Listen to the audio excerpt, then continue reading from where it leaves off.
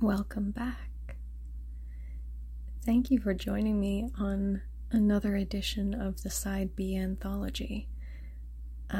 Tonight, or today, whatever the case may be, I will be reading my own interpretation of The Seven Ravens, which of course was originally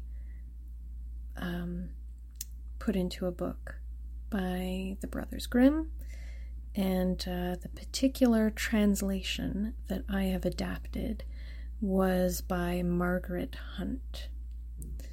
So this, if you've been around for long enough, you would already be aware that in the beginning, when I started this, I, aside from trying to write the Every Forest, between those chapters, I was generally reading tales by the Brothers Grimm. And eventually I thought, especially towards the end of my doing that, eventually I would come across these stories that I loved, but there were always little elements here or there that I thought, I would have done it this way, or I would have changed this aspect. So then I thought, why not just do that? So I did. And so this is the first. I haven't written out any in advance or anything like that. So this is just whenever I come across a story that I really feel like I could improve, that I feel like I could improve it in some way with my particular writing and my style, that I will do so. And I'm calling this this anthology in progress, I'm calling it Sable's Tales. So, all right, let's get started on this one. The Seven Ravens. Once upon a time, in a village whose name has off to a great start. Let me restart that. Once upon a time, in a village whose name has since been forgotten, there lived a family of 9 in which 2 parents had been blessed with 7 sons. They lived a relatively happy life, and yet the father could not help but want for a daughter. He wished and he prayed and he wished. He and the mother tried every strange trick in every old wives' tale they had ever heard on the subject, and at last she again became pregnant. With every month, she became more and more certain that she was having a girl, so different did her body feel in carrying the child. And so the fateful day came, early, and with great joy they welcomed their first daughter into the world. Quickly, however, they realized that the baby was unusually small, her cry rather frail, and her parents' joy turned to worry. The father immediately bid one of their sons to fetch a jug of water from the well so that they could baptize the child, and the rest of their sons followed the first. Eager to be the one to bring the water to their father and receive his favor, all 7 brothers raced and jostled each other, each vying to be the one to get his hands on the jug and draw water from the underground spring.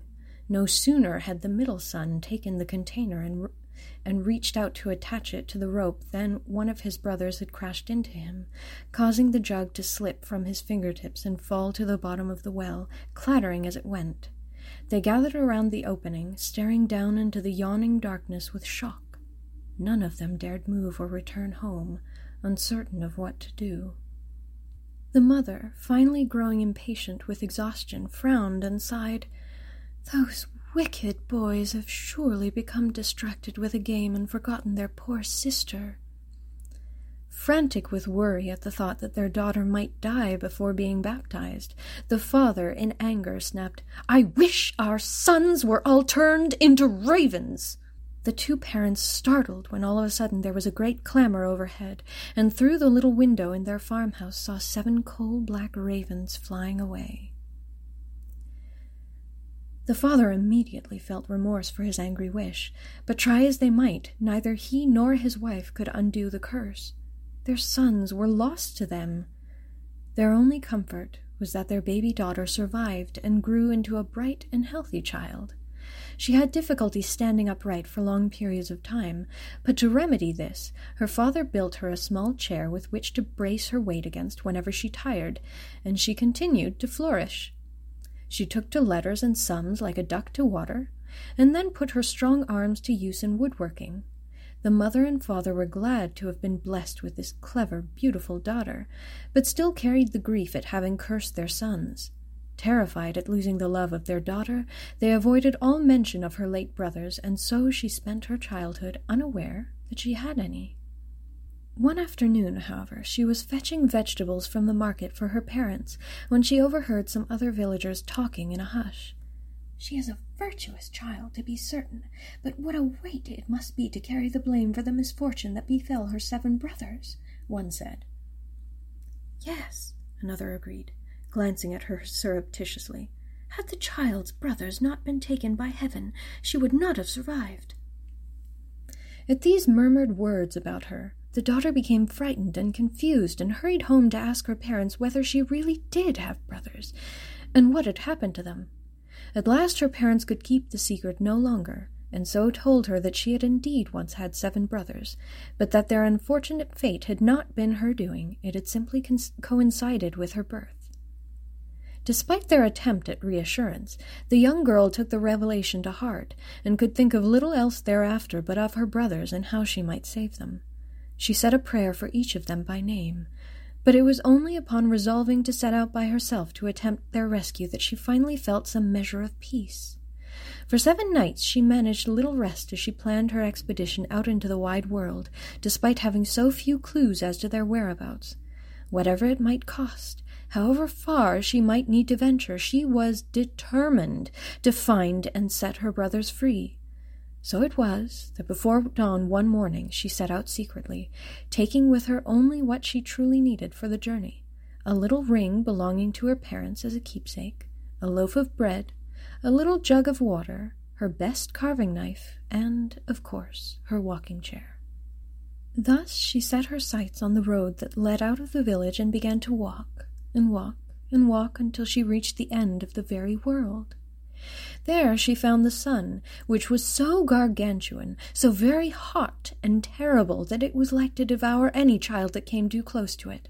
She turned right then and there, hurrying away from the land of the sun as fast as she could manage. She decided to head for the moon instead, but was gripped by a dreadful cold the closer she came to it, and sensed from it an awful sort of malice. Indeed, when the moon caught wind of her, it hissed, I smell the flesh of children." From the moon, too, she turned and fled in fear. By this time, night had fallen and the stars were out, twinkling and lighting her way with gentle kindness. She approached with ample caution, but when she noticed that each star sat upon its own particular little chair, the last vestiges of her fear disappeared.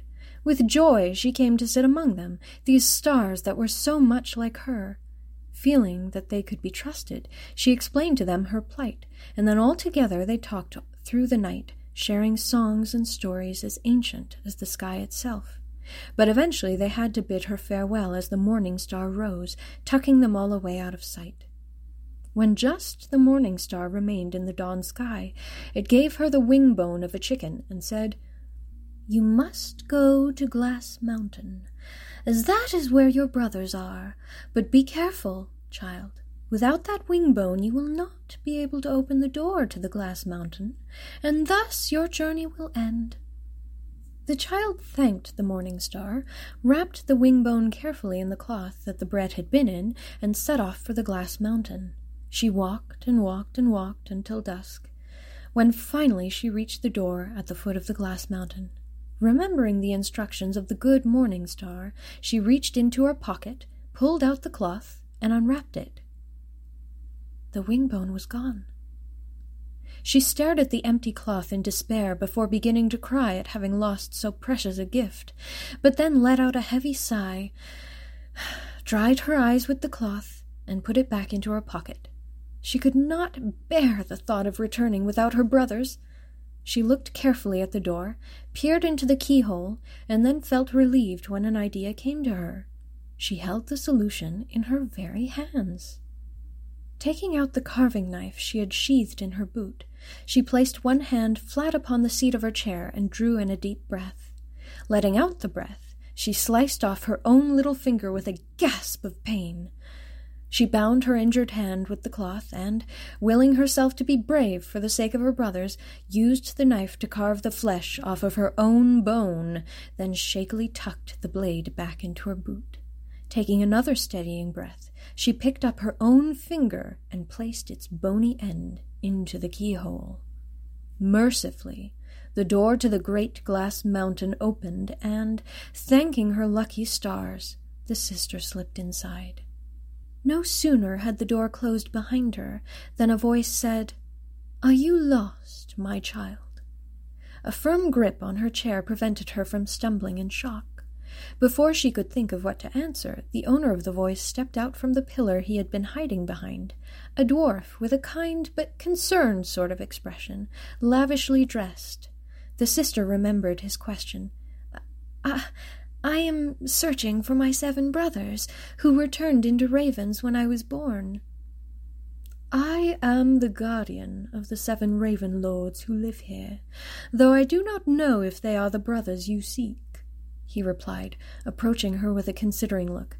"If you would like to wait here and ask them yourself when they return, you are welcome to." The sister thanked him and followed when he beckoned, allowing herself to be led into the dining room where a magnificent table had been set with finery. The dwarf busied himself carrying 7 heaping platefuls of dinner out to the table, and the sister, feeling awfully hungry, decided to eat and drink a little from each plate and cup while the dwarf was otherwise occupied, feeling that the little food and drink she had taken would not be missed. She held her parents' ring in her good hand, meaning to show it to the ravens to test them, but upon hearing the whirring of their wings, she was so flustered with excitement that the ring slipped from her fingers and into one of the glasses. "The Lord Ravens have returned," the dwarf called out to her from the other room. The sister decided to hide behind the glass pot of a large plant and wait. Moments later, the 7 Lord Ravens glided into the dining room, each of them perching before a plate at the table. "Who has eaten from my plate?" one of them asked. "Who has drunk from my glass?" asked another. "These are the teeth marks of a human," a third croaked in astonishment. "Why, this is none other than our family ring," yet another croaked with emotion, holding the wine-spattered ring up in his beak for the others to see. It is, they chorused, overcome. "God grant us the sight of our dear sister, that we may finally be set free," the 7th raven cawed in supplication. Hearing this wish, the sister began to weep tears of happiness and emerged from behind the leaves of the plant to greet each of her long-lost brothers by name. Before her very eyes, their blue-black feathers shrank away into cloth and hair, and the 7 raven lords transformed back into humans. The 8 siblings kissed and hugged one another with joy, and, bidding farewell to the kind dwarf, began their journey home. The end. If you're listening to this in the morning, then ohayo. I hope you have a good day. Just, do something fun, eat something delicious. And if you're listening to this in the evening, then kyou mo otsukare. And I hope you have good dreams, or weird ones. Weird ones are kind of better than good dreams sometimes. And, yeah. Oyasumi.